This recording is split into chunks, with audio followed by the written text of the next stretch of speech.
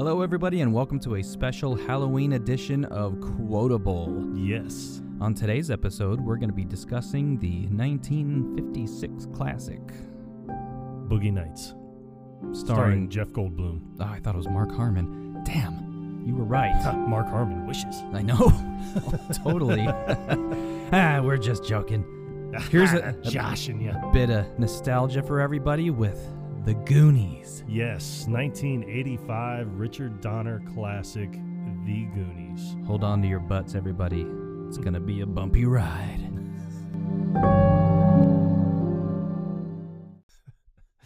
Now, I love this episode. I mean, this is my time of year, so I'm ready to get rocking and rolling. Let's do it. Yep. What makes the Goonies so great? Honestly, everything about the movie. I mean, I think that this was perfect casting.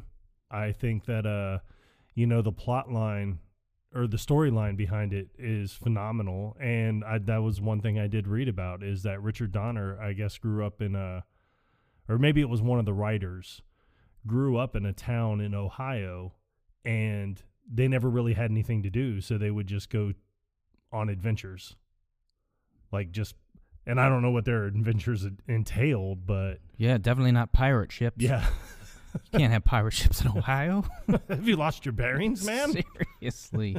But, I mean, who would have ever thought that Thanos and Samwise the Brave would be in the same movie? Certainly not I, sir. Pretty sure they never did another movie together. I don't believe they did. They probably hated each other from the start. Most likely. Like brothers. Well, they had to play brothers. Yeah. Who acted like they hate each other at times. Yeah. And then you had the other brothers in the movie, the Fratelli brothers, who hated each other on screen, but also hated each other off screen. In real life, as well. Don't know why. Still don't know to this day. Yeah. It's perplexing. But knowing that fact and then watching the movie, it definitely adds a little something special to it. It does, because, I mean, I have a brother, and that's kind of how he and I are. I don't wear a hairpiece.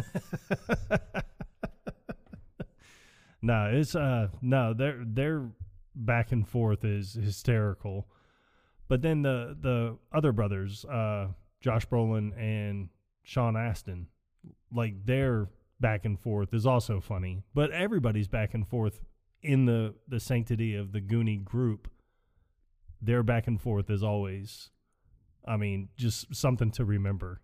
Which comes to the first fact that I was not aware of about the Goonies, and this may be something a lot of people don't know. Why are they called the Goonies?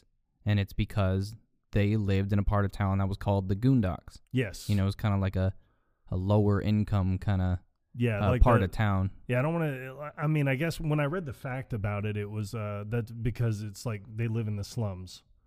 But, it was a pretty nice house for... It did not look like a slummy neighborhood. I mean, if that's slumming it, then sign me up. I know. God, you have a 3-story house. I have a 2-bedroom apartment.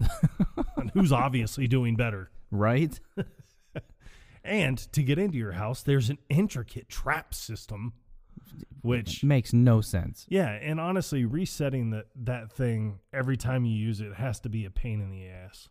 It's completely and I want to know who set that up. I mean, it looked like something that Data probably set up, but probably.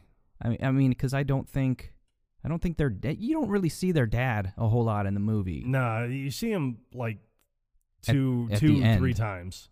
Yeah. You see him when the first time he's introduced is when they're riding their bikes. And they wave to him, and he's outside the museum or something, because he's a curator. He's just where they're curating, doing lame-o things. Well, the only thing he was doing was taking down the American flag. Not exactly sure why. He may have been closing up shop for the day. I don't know. Yeah. So always those little things. But another factoid that I did rather enjoy, and I thought it was kind of weird, is everyone that played in the Goonies squad. Yes, the actors. Yes, the actors that were, because you had like Mikey and Brand, Data, Mouth, Chunk, Steph, and Andy. Their real names Their All of last them- names. Yeah, their last names, all of them end with the letter N, Yeah. which I thought was crazy. Right. You got Sean Astin, Josh Brolin, Martha Plimpton, then K. Kwai Hwan, right, and then Jeff Cohen. Jeff Cohen, Corey Feldman, and Kelly Green. So it was so weird the way that they did it. It was not planned, I assure you. Yeah, But you can imagine what it would be like if it was. I mean, maybe it was planned. Yeah. Was it though? Maybe. Nah. Nah. Nah. So yeah. But the whole premise of the movie, I mean, besides the whole adventure part, is all the homes in the Goondocks are getting bought out so they can build something lame like a golf course. Yeah, I think. country club, brand new country club, with a 18-hole golf course and everything. But I think what is it? What is his name? Mouth, I believe, really kind of makes some of the parts in the movie funny, just like everyone else does. I mean, Chunk is probably my favorite character, and just because, I mean, he has some pretty epic scenes. So the with the hand going to be blended, and then he's like, no, I want to learn how to play the violin. Yeah. Complete bullshit. Yeah. But the lies that he tells throughout it, which is hysterical, and you never really hear any of the lies per se, but when he's talking about the gunfight, because that's how the whole movie starts, is they break their One of the Fratelli brothers, the older Ma one. Fratelli and Francis Fratelli break Jake out of prison, and I love the opening scene because you just sit there and think it starts off with murder, and then you're like, no, it's a suicide, and then it's like, no, it's a fake. But I like the note. Yeah, well, I like the guard because I've never been in prison, but I can't imagine that a correction officer is just like, come on, you turkeys. It's stereotypical small town kind of. Yeah, but it's funny because he was like, it's lunchtime. The longer you animals bark, the colder it gets. Like, what? What does that even mean? Yeah. I mean, I like that it plays on the family, like the family feeling, because I did, in my other research, I did read that anytime that there's a cuss word, there's a louder ambient noise behind it, so it's easier to dub. So I think that I thought that was great. But the gunfight, as you know, they break Jake out of prison, and that's when you see the true rivalry between the brothers. Because I love it when he's trying to open the door and he was like, let go of the handle. He's like, unlock the door. I don't have the handle. And it's like, yes, you do have the handle. You're jerking on the door. So you have the handle. And he was like, I don't have the handle. No, it's like, that's how brothers are. Hopefully that was the only thing he was jerking. But I mean, a car with automatic locks and, that in the 80s, early 80s, mid 80s, I guess. Yeah. I didn't even know they were around that back then. That's, I don't know. I mean, I don't really remember a lot of 1985. I just remember watching the Goonies a lot. I just remember the light blue station wagon that we had growing up, and that did not have automatic locks. I remember having to physically pull the lock up. Nice. Yeah. Nice. That's nostalgia for you. Good times. Not really. The good times were when we would take the station wagon to the drive-in movie theater because the back seats folded down. Yeah. And then it would always be a double feature, and me and my brother would just be like passed out in the back of the car while the second movie came on because we were usually like just dead tired by that point. Right. And See, that's how parents knew how to do it back then, man. Yeah? Oh, let's just take them to the drive-in. They'll fall asleep there. Yeah, but then they had to wake us up and then drag our asses back into the house. Wake up. I don't know. No. 5 more minutes. The clown has no penis. Just leave me in the car. I'll vouch for you. I'm trying to get a tight 12 hours. Yeah, so many people are going to blame this as child abuse. I got your back, Dad. I did live in L.A. All right. Well, I think, and what I do like is each character has their own unique personality. You know, Yes. what they're known for. Like Mouth is like the smart ass of the group. He's always got something to say. You got Brand. He's just the typical older brother. It's like you can tell he loves his younger brother, but he has to just give him a hard time. Right. You know, that kind of vibe. You got Chunk, who's just kind of like the comic relief. You know, he's just around for everybody to make fun of, I guess. Yeah.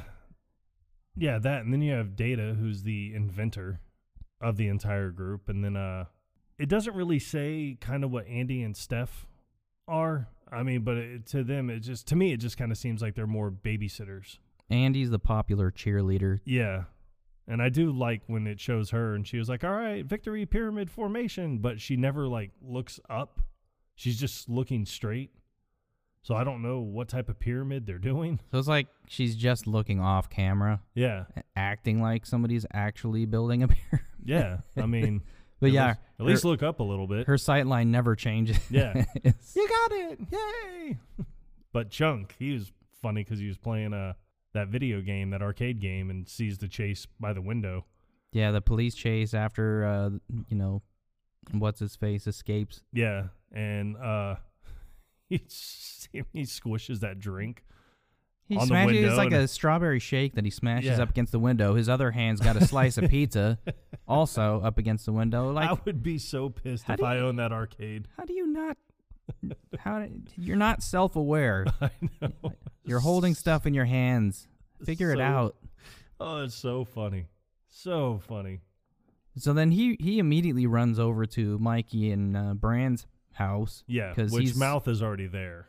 Yeah, Mouth shows up, combing his hair. Yeah. That's his thing. Yep. That he does throughout the whole movie. And he gets into the house with like no problem. But then when Chunk gets to the house, he's got to wait for this whole elaborate mechanism to unlock the front gate that he easily could have pushed open to begin with, but Mouth won't let him in until he does the infamous truffle shuffle. Well, it's funny because Mouth almost seems like he's irritated because Chunk's out there and he's like, come on, guys. And when he opens the door, he's standing in the doorway and he's like, it's Chunk. Like, okay. I mean, aren't we all friends? But what's funny is when he says that, even though his voice hadn't really changed yet, yeah, it still reminds me of when he did the voice for Donatello. Yeah, I could see it easily. It's Chunk. It's Chunk. And he's like, come on, you have to let me in. He's like, not until you do the truffle shuffle. Come on. Do it. Come on. Do it. It's so degrading, man. It is. It is very degrading. And then, so finally, like, they let him in, and that's when Mikey sets off that elaborate mousetrap thing to get the front gate open. But I did notice one thing throughout the entire movie. Nobody really has a problem with Chunk except for Mouth. Mouth is the one that always teases Chunk. Even later on in the movie when when they're trying to get back into the restaurant. And he's just like, oh, yeah. He's like, Chunk, I got some naked pictures of your mom. It's like coming out of the bath. I'll sell them to you real cheap. Yeah, just so Chunk would get mad enough to like plow through the front door. Yeah. And then shortly after that, they were talking about trying to get through the floor of the restaurant. And he's like, I have an idea. Let's just put chocolate syrup all over the floor and let Chunk eat his way through.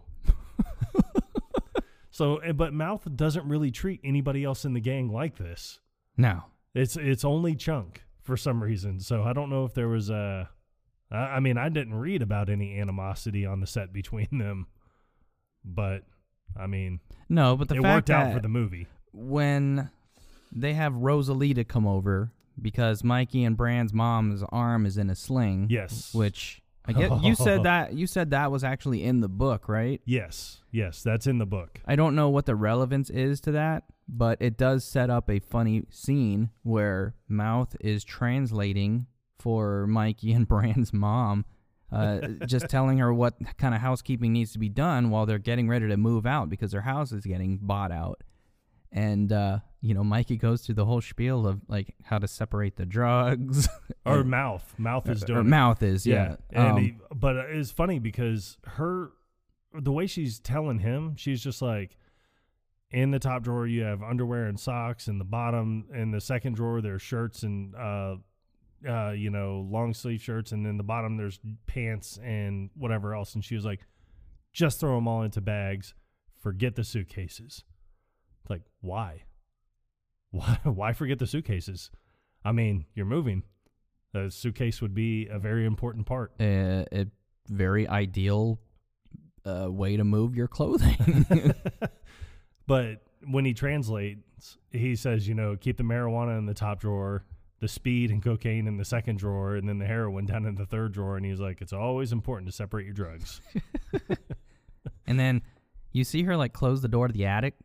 Yeah. He's like don't anybody go up there or whatever. Yeah, Mr. Walsh doesn't want anyone up in the attic. And then Mouth, he's like, that's where like the sexual torture happens. It's like, oh my God, it's so bad. It is. It's like, very bad. Somebody his age, I'm assuming at the time he was probably around 13. Yeah, I would imagine. 12 or 13. Like, you're going to learn Spanish, and you already know this shit. I know. I mean, obviously it was for the movie. I'm pretty sure he didn't know Spanish prior to that, but who knows? You never know. Yeah, who knows? I think I did read something where he had to brush up on his Spanish or learn Spanish, but he had a very short time to do it and was able to do it. So I mean, a majority of people have just a brief knowledge of some Spanish. Sí. Porque es muy importante. I'm just now learning Spanish in my 40s. Nice. So there's that. But Mikey, he's like the dreamer, I guess. Like, he really buys into the whole story, the pirate story of like One-Eyed Willie, right? And this pirate ship with treasure that somehow has been lost. But I guess their dad, him and Bran's dad, like, he was into this whole thing. And up in the attic, he's got all the newspaper clippings and these books, that go into the whole story. And that's why he doesn't want anybody going up there. Yeah. What I did find interesting about this is not at any point during the movie, at least I don't remember anyone saying it, but no one ever refers to it as treasure. They always say the rich stuff. Maybe he's got rich stuff up in the attic. So they go up to the attic to try and find this rich stuff. And of course, Chunk, being the clumsy, klutzy one of the group, is up there, and Mikey finds something, and he's like, Chunk. He's like, I didn't touch it. He's like, I know you didn't touch it. Like, just get over here. But he has him hold that frame, and as he holds it, he counts down from 5. Yeah, and this is something that I never noticed before watching it. Like, that Mikey intentionally handed him the frame knowing that he was just going to drop it and break it so they could get the map out. Yeah. But it's like, I mean, yeah, it is funny, but then you're like, well, why didn't you just drop it yourself? Exactly. Intentionally. I guess maybe because you could look at it and be like, no, it was an accident, Dad. It was Chunk. Yeah, Chunk obviously. Did it. Yeah. I mean, I handed it to him. Like, I'm the one who loaded the gun. I didn't tell him to shoot it. I didn't pull the trigger. That's right. He could pass the blame. So I do, like I said, and then they get the map out and the little doubloon that shows, hey. What's funny is you never really see how they know where to go. But there is a deleted scene that says it's an outtake, but nothing about this is funny. Right. On the DVD, there is a list of outtakes, but it's really just deleted scenes. There's nothing, it's not like bloopers. Yeah. That I was expecting. Because, when I hear outtake, I'm like, oh, okay, this is going to be like something funny that happened. Nah. Or something, but no. Not this case. It's not. So. Yeah, because when they're trying to follow the map. They end up at like the Quickie Mart or something, and he has the pirate map, but then looks at a map of Astoria. Right. And he can see, like, similarities. So that's how they know where to go. Right. In case that's ever bothered you. Because that scene is not in the movie, you just see them going to this random place. Yeah. Near the ocean where you can see rocks coming up out of the water, and they're able to use this doubloon to line up where the starting point is supposed to be. Right. To look for this, the entrance to this treasure. Yeah. Or the pirate ship. Which I always thought was kind of weird because they said it's a restaurant. And they're a bunch of kids. But, I mean, well, where do I start? But when, all this was supposed to take place back in like 16-something or 17-something. I know damn well that restaurant wasn't there. Right. But what I was saying is, like, I think the lighthouse may have been. Yeah. But it never makes a reference to the lighthouse ever again. Now, the lighthouse I could probably see being there, yes. But they just say the restaurant. And it's like, okay, well, how did Willie know that there was going to be a restaurant there, 300 years later? And in all honesty, they just happened to build right where a tunnel was. And I feel like the lighthouse and the restaurant may have been connected on the inside, and that tunnel underneath the fireplace may have been part of the lighthouse, perhaps? I don't know. Maybe. It's kind of hard to say because, like, I don't think you ever really see an angle of how close the restaurant is to the lighthouse. Yeah, I don't think that you ever do either, but this will be one that I'll have to go back and watch. The last couple times that we watched it, we had some distractions in the background, and I'm sorry about that. I kind of want... My kids drive me crazy sometimes also, so... And here's the other thing, like, if the restaurant wasn't there before, but the tunnel was, maybe there was a different entrance, but it was covered by something else. Yeah. And it just so happens that that fireplace was on top of where the original entrance to the tunnel was. Yeah. It may have just been a coincidence. But I know it'll have you scratching your heads. Right, because I think once they moved the log holder, whatever the hell you want to call it. Yeah. I think wasn't it just wood planks that they just broke through? Yeah, I believe so. So it's possible that was just... And then it makes me wonder where Chester Copperpot, like where he entered from. Mm-hmm. Or entered, to get down into the system because they find, his remains. And it's like, well, maybe he had dug through the original foundation, and since then it had been covered up by those wood planks. But yeah. It's possible. I don't know. Yeah. Because I'm not ruling anything out at this point. Because what did it say? What year Cobblepot went missing? It was many years before that. Yeah, I want to say it was like in the 30s or 40s when he went missing. That sounds about right, and that would have given him plenty of time to cover up that. Yeah, I do like when the Fratellis stumble across Copperpot's remains, and he was like, yeah, the kids must have rolled them. And then the mom's like, yeah, right after they ate them. Because I don't know what it is, but Ma Fratelli always treats Jake like shit throughout this entire movie. How many times does she smack him in the face? 3 or 4 that I can think of. And each time they filmed it, the actor that plays Jake, his name is Robert Davi. He's actually an opera singer. Yeah. I don't know. I don't know if he's still around. Alive? Yeah. Yeah. No, he's still alive and kicking. Huh? But he told I think the lady's name is Ann Smith. He told her, just smack me as hard as you can each time you hit me. So like a lot of those smacks and his reaction are genuine because she's really smacking him. Now, I know that she did not live very much longer after this movie was made, so it's probably not as hard as it could have been, but it was definitely, as hard as she could do it. So it looked like she was pulling her punches. Yeah. Not gonna lie. Well, what I think is hysterical is just the fact, and Robert Davi's character Jake, he even points it out in the movie. He was like, "You always like Frances better than me," and she was like, "That's right." She denies nothing. Not trying to play favorites. Clearly, but I do like the introduction of the third child, Sloth, which you can't really tell exactly what it is. But I do like that that's how Mikey refers to it when he first sees it. He was like, they have It. an An it. You can't just say a man chained up down in the basement. You're just like, no, it's an it. That's it. Yeah. There's no better way to describe it. Yep. But side note, and this is something that I noticed about the movie, and maybe it's because I'm getting older and my hearing is kind of shitty at this point in life, that there are so many scenes where all the kids are just talking over each other, and you can't understand what the hell they're saying unless you have the closed captioning on.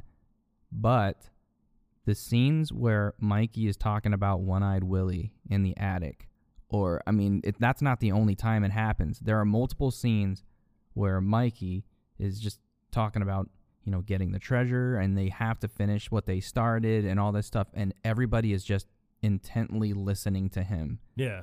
And it really adds to the effect of the movie, the adventurous, just nature, I guess, of the film. And that's something that I really appreciate.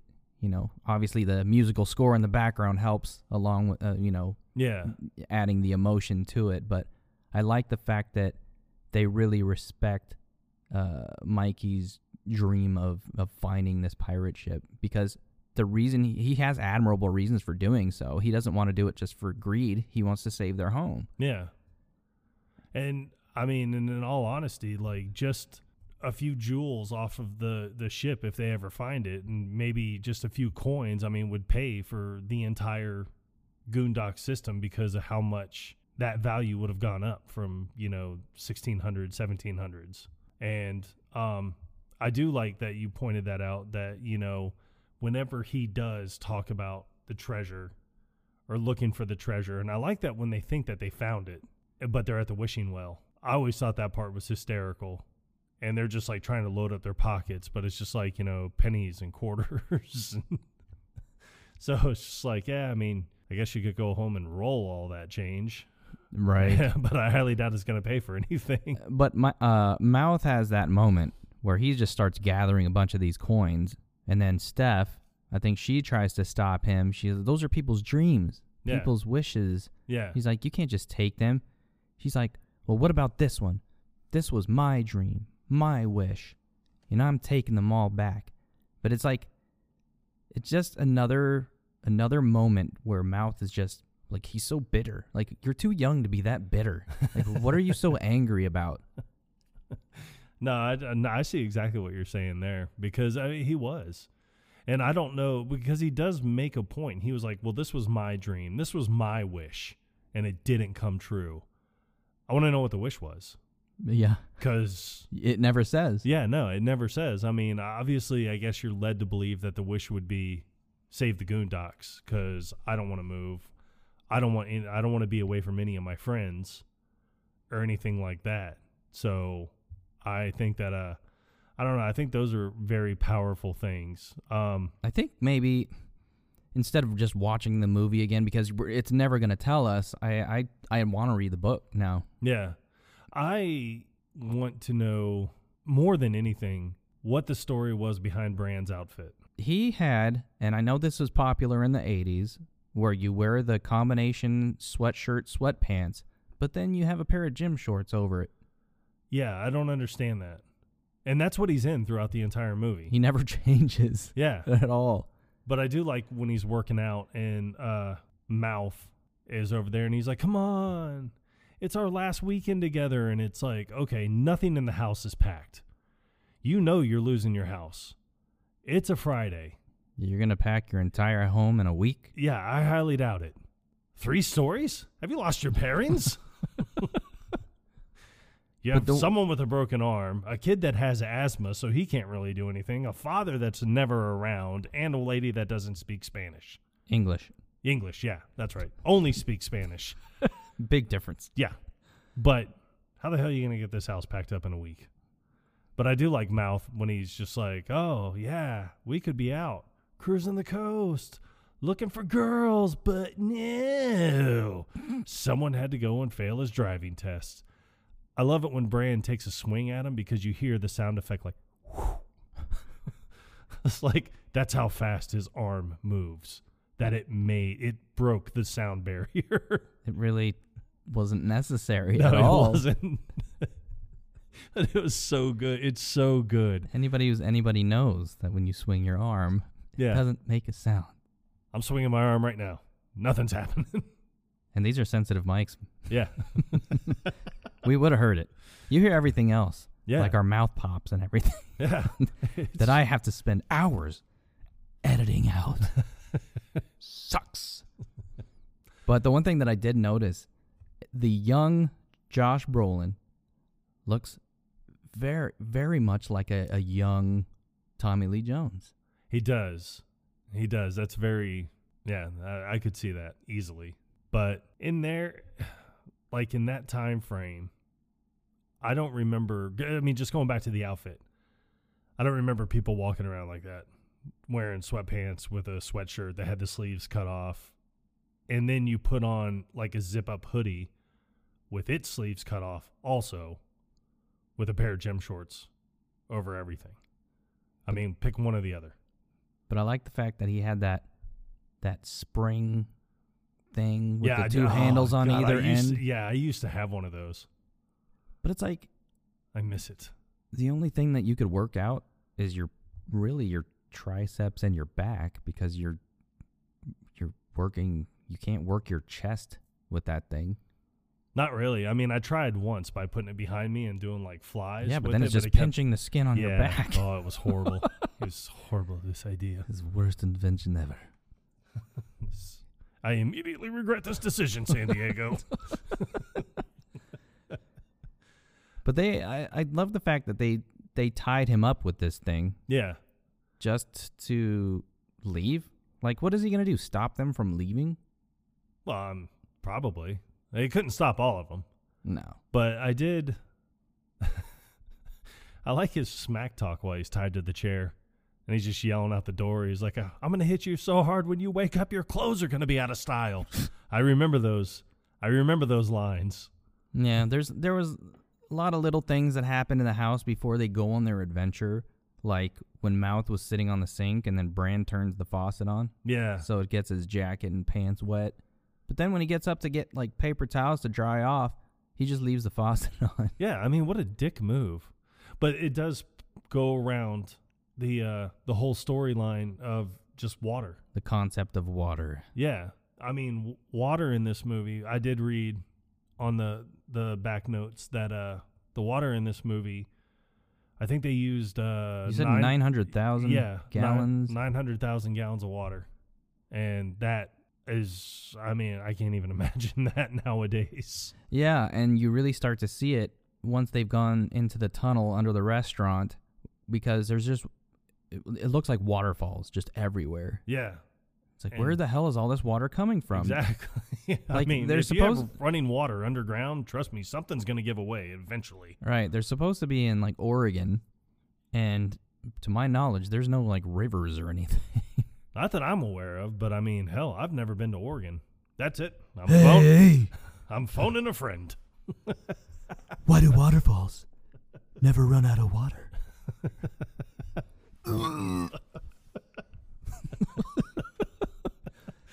Made no sense. Yeah. But then, I mean, it's not even that, but I do like that, Mouth, his dad is a plumber, which you learn very early on in the movie. And not a very good plumber, tell you that much. Yeah, no, not a very good plumber at all. And if you don't know what we're talking about, then you have to rewatch the scene where the water shoots up out of the drain, which is physically impossible. This is, like, during the police chase. Yeah, he's scene. very horrible at this plumber. So he, and actually, that's your first introduction to water right there. Yeah, because the water starts. His dad's working underneath this sink, and I don't know if it's supposed to be their house. I would imagine it's their house because, I mean, I'd hate to think that you just brought your kid with you and the kid's just watching the customer's cable. But once again, Mouth is sitting on the freaking countertop. Yeah. Over this sink, and all of a sudden, just out of nowhere, water starts shooting up through the drain. How's it doing now, son? Is the water going down? No, in my face. It's all in my face and mouth. In my mouth. That's why they call me Mouth. But Mouth just lets it happen. He's just like, oh, yeah, I guess I'll just keep my face right here. Yep. Yeah, you filthy motherfucker. But no, so then you have the whole statue thing. Yes. And that's when you see, like, kind of first see Data's introduction into the movie, because he zip lines from his house across the way to Mikey's house. And this scene always bothered me because of the fact that he does the zip line and they're like, oh no, screen door. And Mikey opens the door to yell screen door when you could have just opened the screen door really quick. He was within arm's reach. Yeah, it would literally. It literally would have taken a second. 1 second to open the door. Probably nothing would have happened. Would have been fine. Yep. But no, he crashes through the screen door, crashes into Mikey, who crashes into Brand, who crashes into Mouth, who crashes into Chunk, who crashes into the small miniature David statue. Statue of David. And it falls off. It falls off, but Chunk catches it. I thought bet you guys thought that I was going to drop it, didn't you? You know, it's just like foreshadowing. You know that he's a klutz. I do love everyone's face looking like, Chunk, just put it down on the table. And then he does, but he puts it right at the edge and it falls off. And then breaks off the penis. Yep. He breaks it off. Oh my gosh. Just the penis. But then he glues it.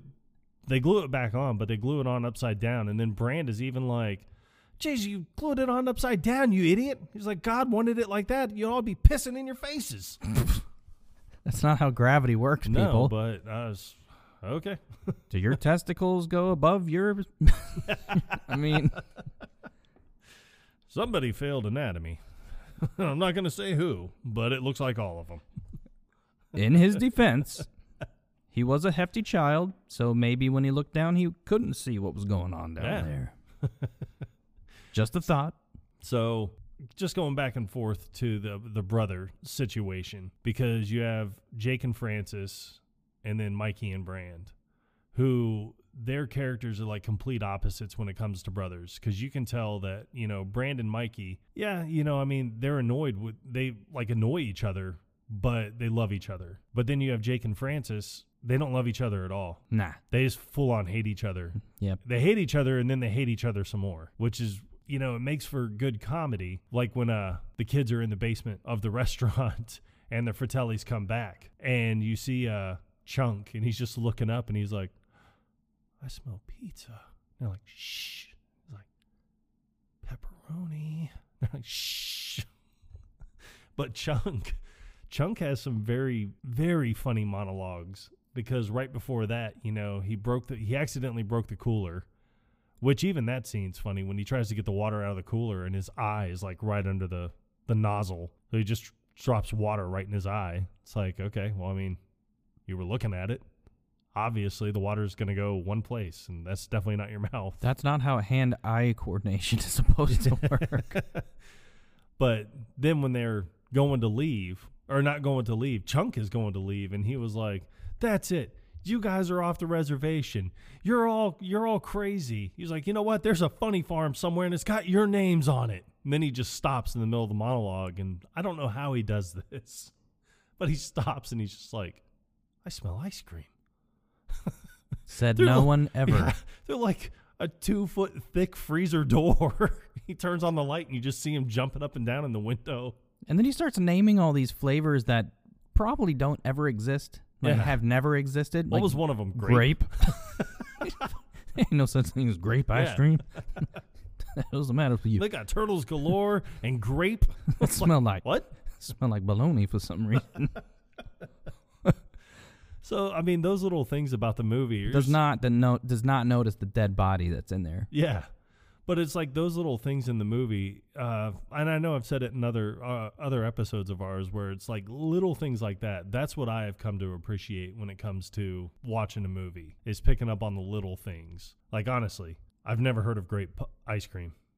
I've heard grape popsicles, yeah, but I've never seen a pint size grape. Although, when I was a kid, when I still lived in California, I took like a raspberry soda and I put it in a blender with vanilla ice cream. Yeah. That was good. So I'm not saying it doesn't work. I'm just saying I don't think it ever existed. Yeah.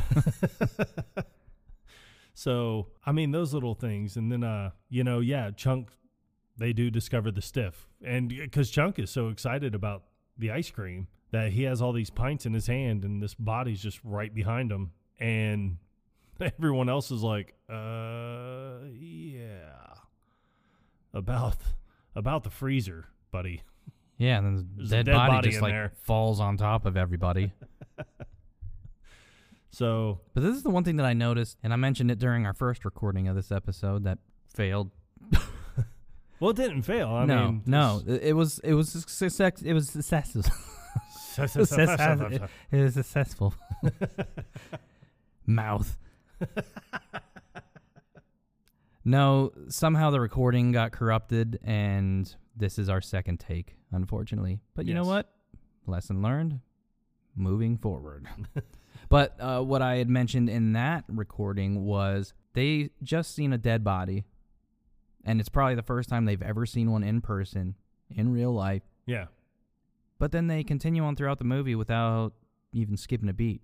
Like, none of them were traumatized by it, which goes to show you that generation just were a lot more resilient than like today's generation, I would say.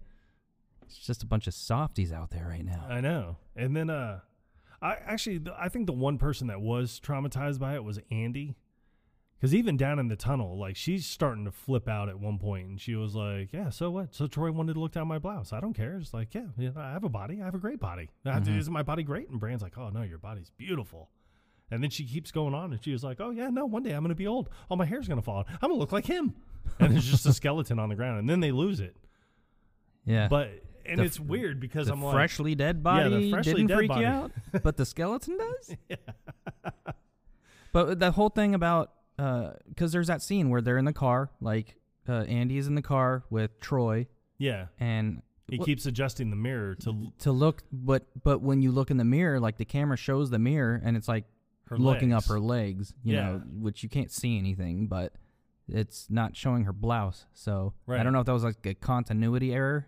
It could be, but yeah, no, and that's what she said. She was like, yeah, so, I told him to get out of the car. She's like, I punched his lip, and what I think is funny is she was like, yeah, I punched his lip, and then Brand is even like, you punched his lip?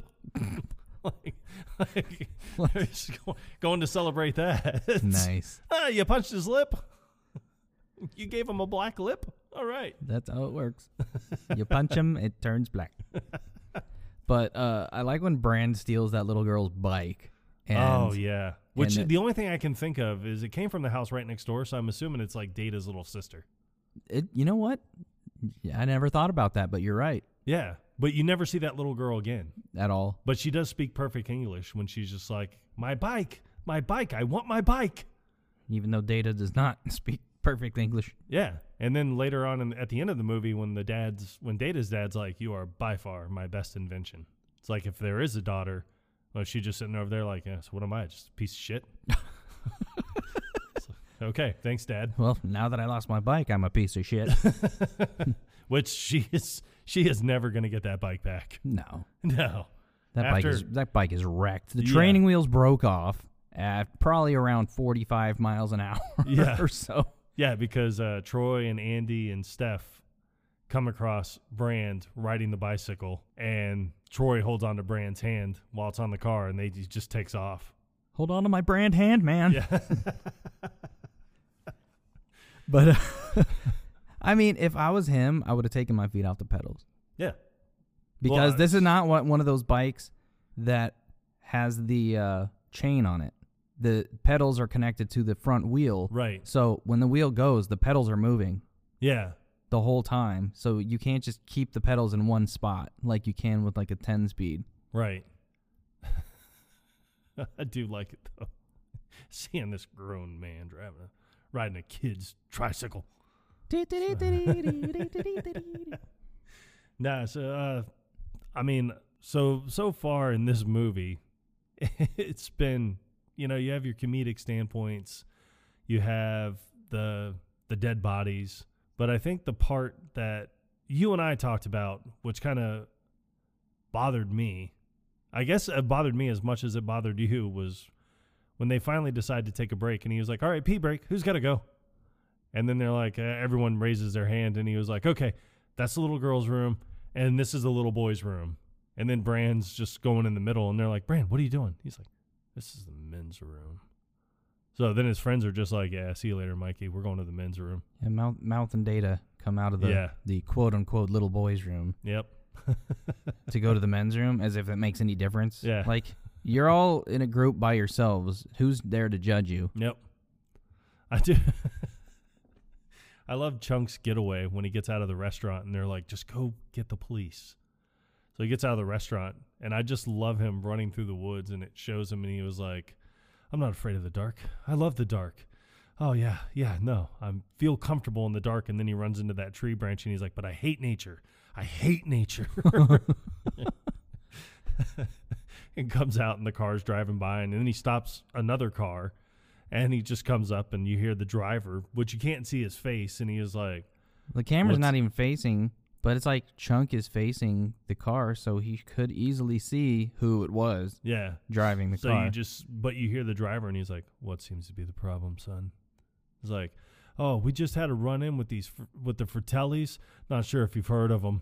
It's like, yeah, but they're wanted for murder and everything. He was like, you take me to the police, I can describe all three of them. And then the light comes on, and it shows that it's Jake Fratelli. So you start... I always thought that he was singing some weird song. Well, he is throughout the movie. No, not Jake. But, because immediately Chunk is just like, ha-sha, ma-sha, thadi, or however. Like he's speaking in tongues? Yeah, but I read it's a Jewish prayer. Oh. Because he's Jewish. So I'm sitting there like, oh, okay. That actually makes more sense to me than anything. And then that's when... Jake just starts singing in Italian, and Francis grabs Chunk from behind and throws him in the car right next to the dead body he just left, and yet Chunk screams again. Even though he was just locked into the freezer, locked in the freezer with him, like, stay. On that note, I think it's time for a quick commercial break. Holy Mary, Mother of God. And just like that, we're back. So we're now we're at the pinnacle point where the Goonies, like I said, Chunk has tried to escape and gotten recaptured, which is funny because I don't want to say it's a torture scene, but just when they have this blender and they're going to put his hand in it. But instead, they put a tomato in it. Yeah, they just want to show him what it can do.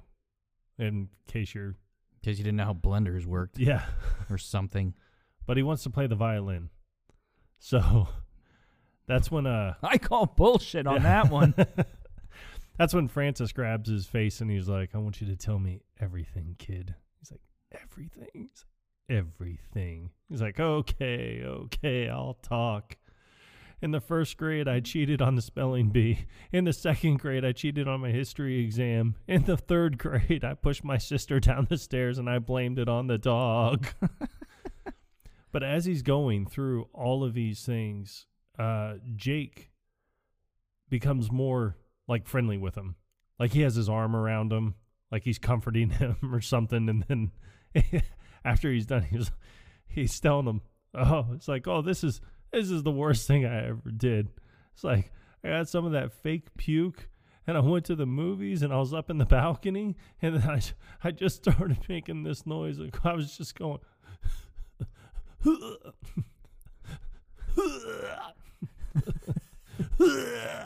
But you see Jake just laughing the whole time, and he's like, and I was like, and I poured it over the balcony, and then all these people just started getting sick and throwing up on each other. I never felt so bad in my entire life. And then Jake's like, oh, Mom, I'm really beginning to love this kid. It's funny because the entire time that Chunk is talking, it looks like Francis is going to interrupt him at any moment. Yeah. But then his eyes just kind of glaze over, and he's just like, all right, I'm just going to let this train unfold. Yeah. All right, we're going to give this a minute, see where this goes. Yeah. Color me intrigued. So then, But I mean, in the meanwhile, like it's cutting back and forth between, you know, the restaurant and everybody else who's underground in the tunnels filled with water. Everywhere. Everywhere you look. Oh God. Flashbacks of Full House. But they have that whole scene with the pipes. Yeah.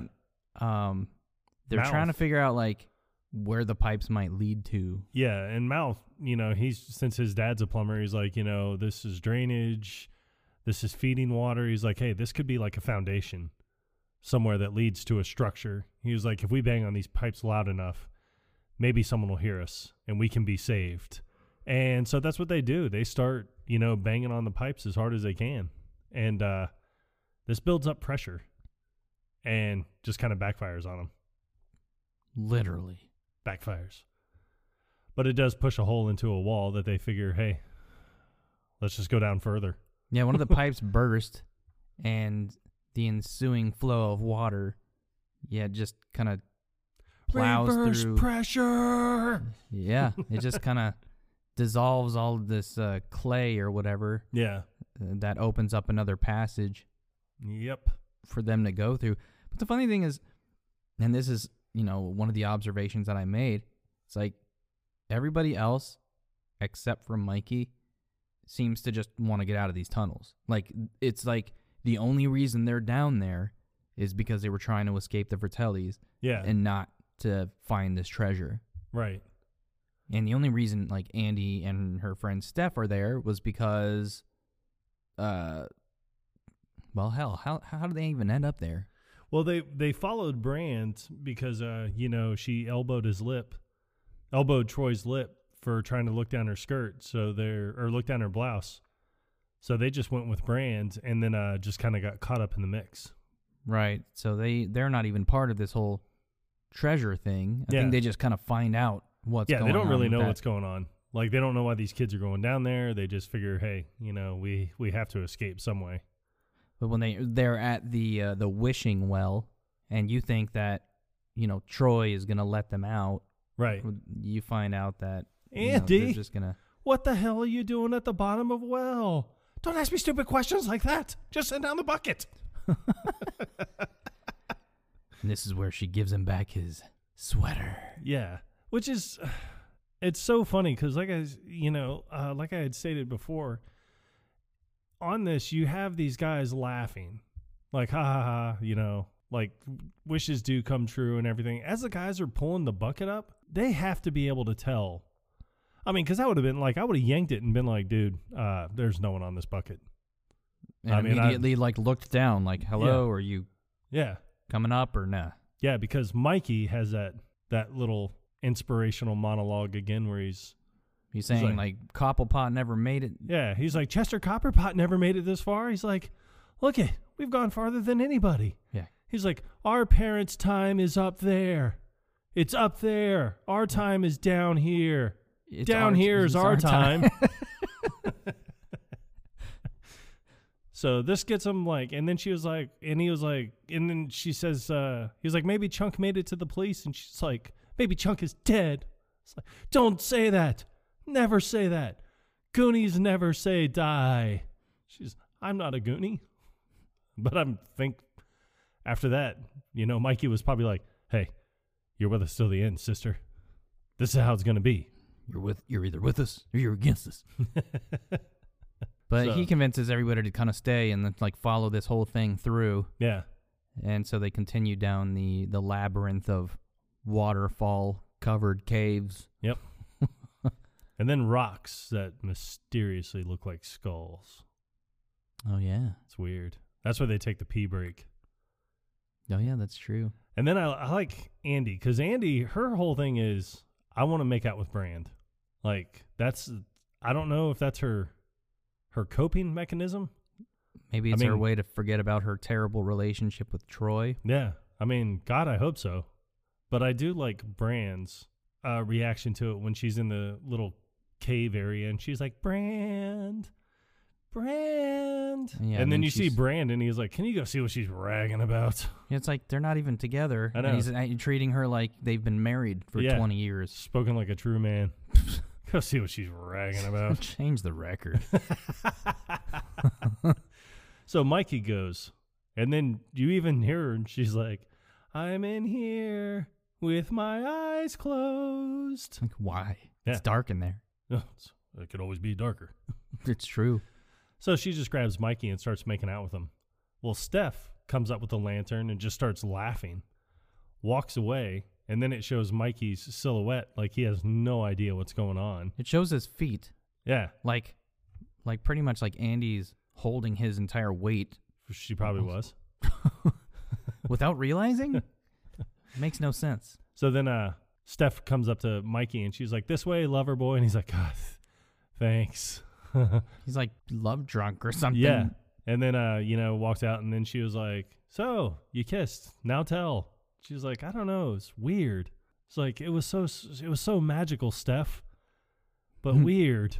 She was like, well, what was so weird about it? And she was like, does Brand wear braces? And then Steph just starts laughing. She's like, what? She's like, next time you decide to make out with somebody, do it with your eyes open. It's a totally different experience.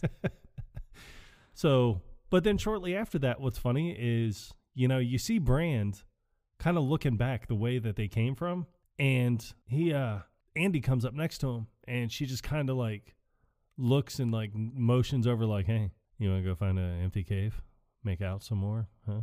And he's like, what are you, crazy? They're here. And then she's like, what, they're here? And then like the Fratellis, they're catching up. Mm-hmm. So, Because they finally made their way down the proverbial rabbit hole. yeah, which that was actually funny when they realized that Chunk was telling the truth. That was one of the other times that, what's his face? Jake gets slapped Yeah. as he's climbing down into the tunnel. Oh no, that's when she pulls the gun on him, and he was like, and she was Oh, like, that's Jake, right. She You're was right. like, You're Jake, right. you go first, and he was like, I'm not going down there. And then she pulls the gun and points it right at him, and he was like, oh, can't argue with that logic.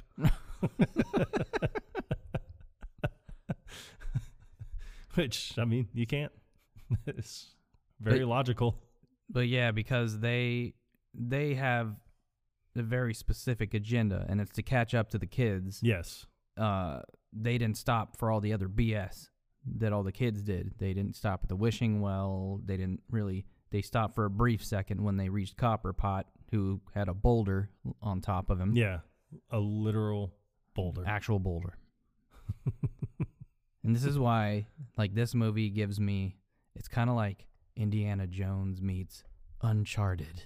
Yeah, I could see that. So they're catching up to them. Just going on the ideals of a 13-year-old kid saying, no, there's buried treasure down there. And then they're like, what? So they catch up with the kids, and that's when they come across the organ that's made out of human bones. It's pretty sweet looking. Yeah, it is. I used to have one in my old house. And then if you notice, when they're up in the attic and they're looking at the map for the first time, on the back of the map, when Mikey's holding it, you actually see musical notes. Yes. So they go through, and, Andy had taken piano lessons before, so they're like, oh, you're the only one that can do this. And she's trying to pull it off, and she's doing a pretty decent job. I mean, I don't think I would have been able to do this good.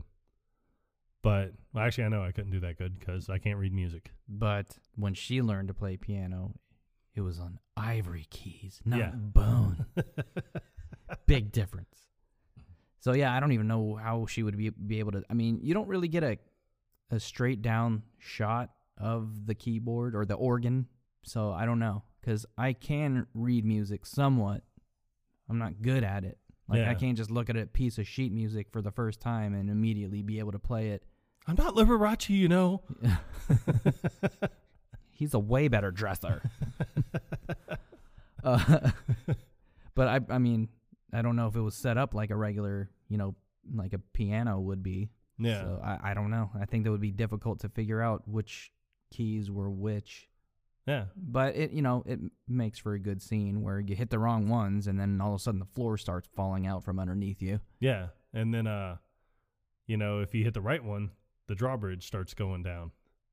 And as they're trying to go across the log with all the water, I thought was funny because you see Data at the very end, and he was like, I got an idea, guys. Slick shoes. They're like, slick shoes? They're like, are you crazy? Like, no. What are you talking about? It would be perfect. Like, what's crazy about it? Yeah. I mean, I'm squirting like a lubricant over the back of this, or on top of this log, so the Fratellis can't cross. They're going to slip and fall. How is that a crazy idea? Yeah. So Frances goes first and does the backflip on the log and lands on it. And she was like, oh, baby, are you okay? Oh, no. And then Jake goes out there to get him, and he slips. And no backflip this time. Yeah, crotches himself as well. And then the mom's just like, throws her hands up like, oh, God, my kids are idiots. Like, both of them are just so stupid. So they finally, I guess, make it across. Well, Data keeps trying to check on him, and he tells them, like, hey, they're coming, guys. We got to do something. And then one of the times he goes, and he's like, hey, they're gone. And then they pop right up. And you hear the alarm clock go off, so he moves his jacket. And that's when the punching glove, like the fist, comes straight up and hits Jake in the face. I like the sound effect for that, too, because like right when it hits him and he just shakes it off, you hear blah, blah, blah, blah, blah. It's like a cartoon. Who's in charge of sound? So they finally get the drawbridge down. They're all able to go.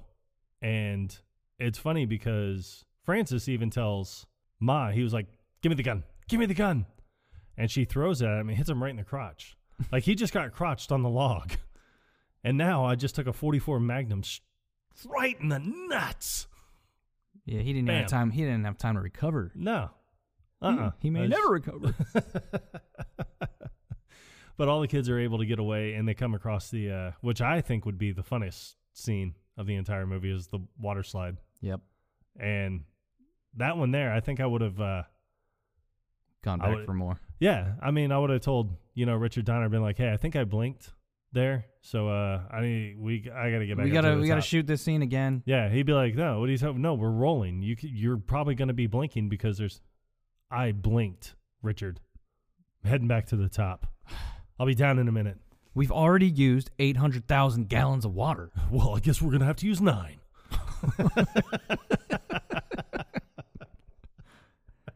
So all this is happening. Chunk is making friends with Sloth. Yeah. He gets locked in the room with him. Yes. And Sloth's in there watching TV. Chocolate. And, Chunk is terrified. Yeah. Because clearly there's something wrong with Sloth. And at this point, you haven't seen his face yet. He just looks like a monster. You just see him from the back. You see his head and ears are kind of, deformed looking. I do like Chunk because he was like, hello, sir. My name is Lawrence. What's your name? That's when he turns and yells at him. He's like, it's like gets excited. And then he tells him like he's hungry. He's like, are you hungry? He's like, I got a baby Ruth here. And he's like, Ruth? Baby? Ruth? Baby Ruth? So he throws it at him and doesn't it hit him in the face? Yeah, and I make this face a lot. Like when me and my younger son are playing and he hits me in the face with something, I just have this look of like, how'd that happen? What? And it sucks. I can't see your face because you don't have a screen pointing at you. So it's not fair. You need to start bringing a light in here with you or something. There it is. How's that face look again?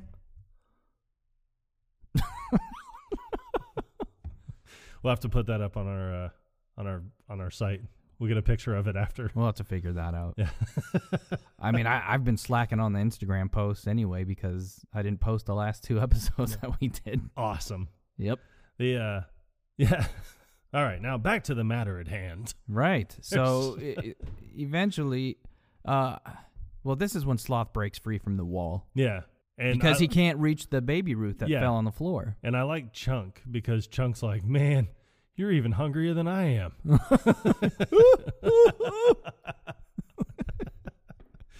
I like it when he picks him up, too, and he kisses him. And I don't know exactly what Chunk says at this point, but he's like, oh, Oh, Oh, man. you think he smells like fish heads? See, I hear fish heads, but then I hear phys ed. Like you smell like a locker room or something. It's just, I don't know. Fish heads sounds more like, that sounds more accurate. I'm pretty sure it's fish heads. Damn it. Watching it again. Yeah, we have to. All right, take 3. So, after they go down the water slide, and I did read this, that nobody on the set, like none of the actors had seen what this ship looked like in real life. So they did the same crap like they did in Willy Wonka. The Chocolate Factory. Yeah. So, I mean, their reaction is genuine. It was actually so genuine that Josh Brolin, when he first saw it, just went, oh, shit. And it was so clear. They were like, all right, everyone, we got to retake this. So they refilmed it. And then what I thought was great, or not great, I mean, God, if I had known that this was a thing, I would have taken it. But the people that made the ship, I mean, they had nowhere to put it. And so they offered it to anybody. They're like, if you want this ship, it's yours. And no one wanted it, so they scrapped it. Kindling. Yeah, unbelievable. Can you imagine the bonfire? Could you imagine how much that thing would be worth today? Dude, that would be epic. I could have sold that on Facebook Marketplace. Man, I'm telling you, I think there's been rumors of them either remaking it or doing a sequel. I think that would be awesome. Yeah, but I mean, it could end up being really bad though. Yeah, and I think that's been kind of shot down because they wanted like a bunch of people, like they wanted everyone from the original to be in the sequel or like a remake or whatever, and like 4 or 5 of the people from the movie have passed away. Like John Matuzek, the guy that played Sloth, he had passed away. The guy and the lady and the 2 ladies, the Brand and Mikey's dad in real life passed away. Their mom passed away, and so did Rosalita. And the director, of course, Richard Donner, has passed. But what they could do, may they all rest.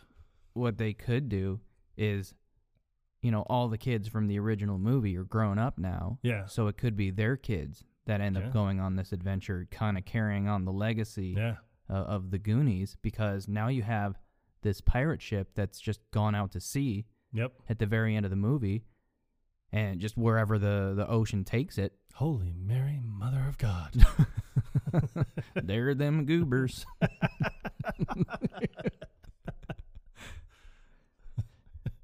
They weren't there a minute ago. Well, they're there now. There now. Look again, dummy. Called in, Andy. You and your stupid red hat. I swear you're so dumb. Yes, sir. Agreed. Thank you, sir. I love it when you just put me down.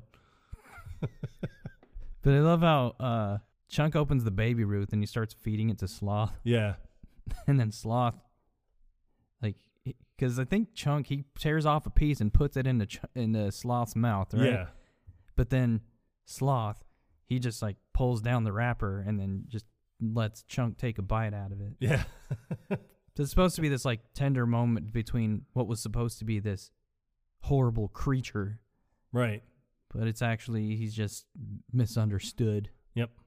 As we all are. I only dropped you the one time. Okay, maybe twice. Remember the time that we went to the Bronx Zoo? Yeah, Mom and Francis wanted to leave you there. Who stuck up for you? I did. Oh, don't start that now. We never been to the Bronx Zoo. I think one of my favorite lines from Sloth is aside from the obvious, is when they're like, jump rope, Slothy, jump rope. And they're like, ring around the rosy, pocket full of posy. And they try to tie him up, but he just grabs the rope and throws him back on each side of him. Then he rips off the shirt and he's wearing the Superman shirt and he points at it and he's like, Sloth. And then you just see Jake and he's like, we're in deep shit now, Francis. But I know it's the camera pans down to his feet when he's doing the jump rope. You expect him to fall through that crate. That's what I thought was going to happen, and I'm wondering if that's what originally was supposed to happen. Maybe. And they just had that footage there. They couldn't get the there. crate to break or something. Maybe. He ain't that heavy. He's my brother. Stupid crate. I swear. Who made the ship? Professional They ship did a good builders. job. Yep. They did too good of a job. We build pirate ships for a living. Not a big market for it. Honestly, tell you the truth, this is our first and last. We lost a lot of money on this. Little did they know. Pirates of the Caribbean. Disney would have paid top dollar for that ship. I know. And I'm sitting there thinking to myself, I wonder if that guy's in a retirement home, saw it and was like, son of a bitch. Son of a bitch. We're back. Shit. Son of a... They're going to make more. I know they need more ships. They need more. They have to. Well, then anyway, after going down this water slide where they all end up coming out of different exits. Yeah. Which you don't see any splits in this water slide at all. So nope. The physics of it don't make any sense. Yeah. And I don't know. I mean, I don't understand it, but like I said, it makes for a good movie. So it makes for a good scene. They get up into the ship and then they see all the skeleton crew, literally. Yeah. Skeleton crew. See what I did there? Oh my God, I did. But even the way that they're reacting to these skeletons, it's like normally people would be freaked out from actual human remains. Yes. But they're taking it in stride. It's just part of the adventure. I like that, 55-pound Data is standing on a crate and it falls. Like it breaks and he falls through. And he's like, okay, Data's okay. Data's okay. And then he looks up and he sees the skeleton. He's like, ah. And then he sees another one. He's like, ah. It's like, I'm sick and tired of skeletons and falling.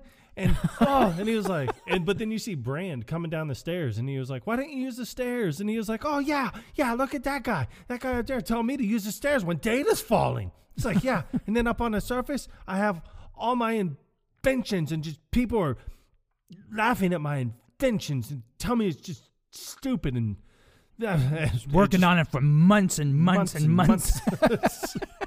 It's like he's going on this tirade that's going absolutely nowhere. He's just got this pent-up aggression, and this was the straw. Yeah. That broke the camel's back. He needed his release, and he had it. Yep. And then I do like when they come across the treasure, and they're like, hey, those creeps are still after us. Like, what are we going to do? And then Mikey's like, I have an idea. I saw this on an episode of the Hardy Boys once. We'll put some of this gold down one tunnel. We'll hide out in another tunnel, and when they follow that trail of gold, then we'll make a run for it. And nobody noticed that the Fratellis had walked into the room. The whole time. Yeah, and she was like, now that's a great idea. But I like Data at this point, too, because like I said, he's had enough to where it's just like, he was like, no. He was like, this ends now, Mikey. We will not be taken alive. And then you hear Mouth in the background. He's like, we? What's this we stuff? I'm like, what? I don't know about you, but I didn't sign up for this. I'm perfectly fine, like getting taken alive. But prior to that, they had all like loaded up a bunch of the gold and the jewels and all that stuff, and then obviously the Fratellis are making them take everything out of their pockets. Yeah, and this is this funny scene with Mouth. Yeah, he's like, "Oh, you're quiet all of a sudden. Aren't you the one they call Mouth?" He's like, "Mm-mm, mm-mm." So she pulls that pearl necklace out of his mouth, which I'm really kind of hoping in between things that he didn't have all that stuff in his mouth, because that was a lot. It was a lot of this long strand of pearls for starters, and then like a bunch of jewels. Yeah. So I don't know, man. I would have. I don't know. I think Mikey had the right idea. Just put it in your marble bag. The Fratellis forgot to check it. They should have all just had a marble bag. Yeah. Dad, we don't have to leave the Goondocks.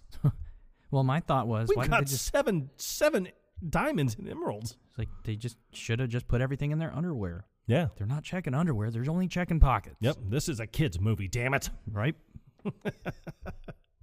But in natural pirate fashion, they just got to make everyone walk the plank. And Andy goes first. With her hands poorly tied. Yes. Oh, horrible knot. This knot you tied. So horrible. But it's funny how they're making it seem like walking the plank. It's like they're jumping into a pool of lava. Well, what I think is funny, I mean, because pirates, I mean, I don't know if pirates ever made other pirates walk the plank. I imagine that they would have, because it seems like it would have come from somewhere. I mean, it's in almost every pirate movie or show. Yeah, but I mean, they make people walk the plank when you're out in the middle of the ocean, not when you can swim 15 feet to get back to land. Yeah. So that's, I mean. So it's really just a minor inconvenience. Yeah. I get it, because they're all minors. See? I'm full of them today. Oh, woo! You're slinging rocks. You haven't seen the last of that. Yeah, so they, she knocks Andy off, and then Brand is obviously worried, so he runs and he jumps in the water to save her. Because he wants to be the hero. Yeah, exactly. And then the mom is just like, 2 down. Who's next? Like, they can't just climb up the ladder on the side of the boat. I know. Or just swim back over to the little shore area. I mean, come on. Yeah, out of harm's way. Yeah, this is completely ridiculous. The revolver can only hold so many bullets. And I think they had already fired some, so, it's... May have only been a couple left. Yeah, you never know. Then he has Mouth and Steph are tied up, and they're on the plank, and then that's when you hear, "Hey, you guys!" And they look up, and Sloth is at the top. And everyone looks up, and they're like, they see Chunk, and they're like, "Chunk!" And then they're like, "Sloth, how'd he get out?" So he has to save, like, Sloth saves Mouth and Steph, and then, like, has a confrontation with his brother, or both brothers. My question is, where did Sloth get that knife? Probably took it from one of the dead guys. Oh, he's been dead for 300 years. He doesn't care. Possibly. But the other question was, how did he get to the top of the sail without anybody noticing? Yeah, that I have no idea. Because it's not like there was an entrance to this part of the cave that takes you right up to the mast, the top of the mast. So that Chunk, how'd you get all the way up there? Oh, we took that shortcut. took the elevator. It's literally labeled right there, shortcut. It's been there this whole time. Well, this is awkward. Yeah, see, when you guys went down into the fireplace, you turned right, didn't you? Yeah, no, if you had turned left, we would have been right here. There was a sign and everything. Like 4 seconds. You didn't see it. Yeah, you didn't see it. Everybody walks the plank. Well, yeah, Sloth does the jump rope thing, and then he ends up bashing the two brothers' heads together. He ties them up, and then, strings them up, so they're just hanging. Sloth, you remember that time? We were going to get your teeth fixed, but we spent the money on Francis's toupee.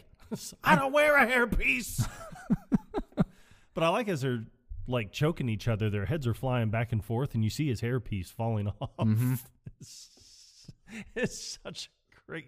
Yeah, God, it's such a great scene. Well, there's even that one part where he takes his toupee off. Oh, the bats? That's right. Yeah, when the bats come out and he's like, "They go for your hair. Ma, cover your hair." And he takes his hair off and, like, puts it under his arm. He's in bald denial. I love it. Oh, man, I love it. But, when they're all gathering the gold and the jewels and everything, Mikey makes an observation. There's the scale on top of the table. And someone goes to take that. I think it might have been Andy or Steph. Oh, I don't think it was Steph. It was either Andy or Data. But I he's want to like, say no, Andy. I think it was Andy. And he's like, no. He's like, leave that. That's Willie's share. Like, we can take anything else, but leave that for Willie. Yeah. And that you have, like, kind of a heart-touching moment, like that music comes in and it just shows a close-up of Willie's face. Like, wow, you really are a Goonie. Love it.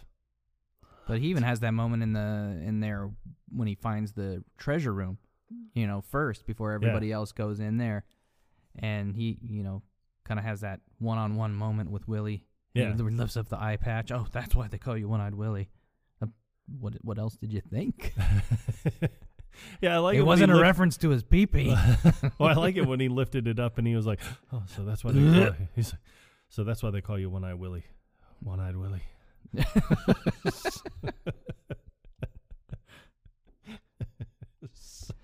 But obviously the Fratellis are greedy, and Yes. they want more than just what the kids were able to gather. Right. And so they take from Willie's share, which, sets off this entire elaborate mechanism that, causes the cave to kind of collapse and opens up a section for the ship to sail out into the open waters.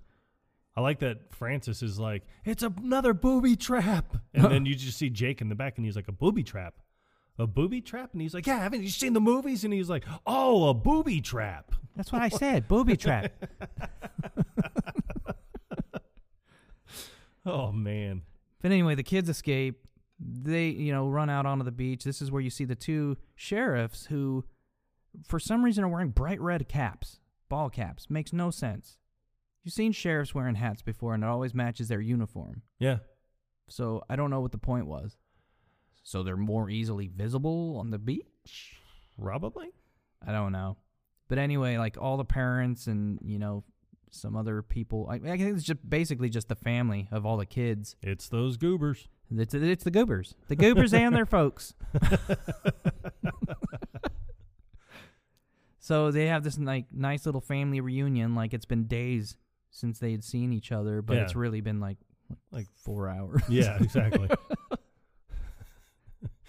But, they're all upset, even those jerks that are trying to buy out the Goondocks to build their country club and everything. They're there with paperwork, ready to sign. And what's funny is Troy is there. Hey guys, we know Troy. He's that cheap guy. Is there, and he's like, just sign the papers, Walsh. There's 50 more houses to tear down after yours. So it's like once he signs the papers, I mean, everyone just kind of sounds like, oh, well, the bulldozer's just going to come straight in, like right now, and just tear everything down. Be like, we haven't packed. Immediately. No, we didn't pack. We haven't packed yet. We didn't pack. No. It's like, so wait, if he doesn't sign, then you can't get to those other houses? Exactly. They're all behind your house. Yep. But then that's when Rosalita's going through Mikey's clothes, and she comes across the marble bag and dumps it, or like looks inside, and she was like, ay, Dios mío, so mami, ay, Dios mío, so mami, so whatever she says, I don't know. And then, she's trying to tell them, like, hey, don't sign those papers, but nobody can understand her because it's all in Spanish. So they're like, Mouth, come on, translate. And he's like, now he has a problem. He's like, no. It's like with all the elaborate, phrases he was able to speak in Spanish earlier on in the movie, and he can't understand one word that she's saying. She's like, no. No pen? No pen. No paper? Right. No right? No sign. No sign. And then, but it's funny because they were even using mouth to translate all the Spanish that was on the map. Yeah. Well, yeah. No, he couldn't understand it. One word. Understand it. It's just the one word. He only learned the swear words. See, kids? It's important to learn an actual language, not just the cursing. Exactly. It might help you out in situations where you're following a treasure map. Stranger things have happened. Yeah. So Rosalita runs over, and the mom holds out her hand, and she dumps all these jewels in her hand, which looks like, you have like a blue sapphire, a ruby, like maybe a small emerald, a diamond. I mean, all of it looks incredibly real. Fake. Oh, you thought it looked fake? Real? Yeah. What? Fake? Real? I think it was really fake. Yes. But they added flake glitter. Yep. Jesus Christ, man. I'm done. Podcast That's it. out. This has been the Goonies, everyone. No, but then, Mikey's like, oh, Dad, here's my marble bag. The Fratellis got to check it. And it's just like, okay, son. And Mikey keeps going. He's like, yeah, no, they didn't check it. They didn't check it. There are all these diamonds. Here, yeah, no, we don't have to leave the Goondocks. It's just like, okay, I know. Slow down a second. This is very obvious. Like, all right. So he tears up the paper and he's like, there's not going to be no signing today or ever again. And just throws the papers up in the air. So I'm assuming that's with those diamonds and whatever, they were just like, hey, I don't know of too many banks that you can walk into and be like, oh, yeah, the Goondock area over there? Be like, yeah, we want to go ahead and pay for it. There's a process. And be like, hey, okay, how did you want to do that? Diamond. We take cash or check. How about 2 diamonds? Sir, are these fake? No, I absolutely gotta. not. I'll see your 2 diamonds and raise you a ruby. Now am I speaking your language? So then you see the Fratellis coming up, led by Sloth, and then everybody goes over there to protect everyone else or protect Sloth from the police. So I figured, With the pizza box. yeah. Well, I just kind of figured that I guess the kids thought, oh my God, once they see Sloth, they're just gonna shoot him. They're just gonna assume that he's a bad shoot him guy. on sight and kill him. So they go over there, throw the pizza box up, and then everyone's like, no, he's a good guy. He's a good guy. They're the ones. Yeah. It's like you're trying to say he's guilty by association, and that is profiling, and That's it's wrong. So they arrest the Fratellis, but I like it when they're trying to tell the reporters, like, oh, well, this is the real scary part. And then that same cop comes up and he's just like, telling stories again, Lawrence. And he's like, no, it's really real. This happened. And he looks up, he's like, yeah, okay, come on. And he looks out to sea and he's like, Holy Mother of Mary of God. That's right. Something like that. Holy Mary, Mother of God. It's a ship. And it's funny because they had built this ship for the movie, but in this scene, it looks like it's computer generated. Well, maybe not computer generated, but superimposed. Yeah. Into the background. Yeah, could be. It did look that way, sort of. Like there was a green screen behind the ocean. Right. So it's very possible. So then the movie goes off and The rest is history. Yep. Watch the outtakes, everybody. They're not funny. At all. Honestly, tell you the truth, it's pretty mildly depressing. Don't watch them at all. No, don't watch them at all. But anyway, that's just one of my favorite movies from childhood. And, to this day, I still enjoy watching it. Yeah. Oh, I had a blast watching this movie. And honestly, whenever it's on TV, I will watch it. Because, you just can't get away from it. I think it was perfectly written, perfectly filmed. Perfectly cast. Yes, and I'm glad that they left the outtakes out. Same. Should we tease our next episode? You can. Mm. Or we could just let it be a surprise. I like that. All right. I think we should just do that from now on. Okay. You're just going to have to stay tuned. Yep. You should. To Spotify. Or Apple Musics. Yeah. Apple Podcastings. However you find this. But all I know, you better turn that dial all the way. Shoot us like a rocket into space. Yes. If you haven't already, episode 7, I believe, The Big Lebowski, there is a trivia question underneath. I think it's only available on Spotify. I'm sorry, Apple users. But you can also get Spotify. It's free. So I don't want to hear any backtalk. There's a trivia question? There's a trivia question on The Big Lebowski. That's how many times did Dutch say yeah? Ooh. That's a good question. So looking forward to some answers. We may have a free bracelet, perhaps?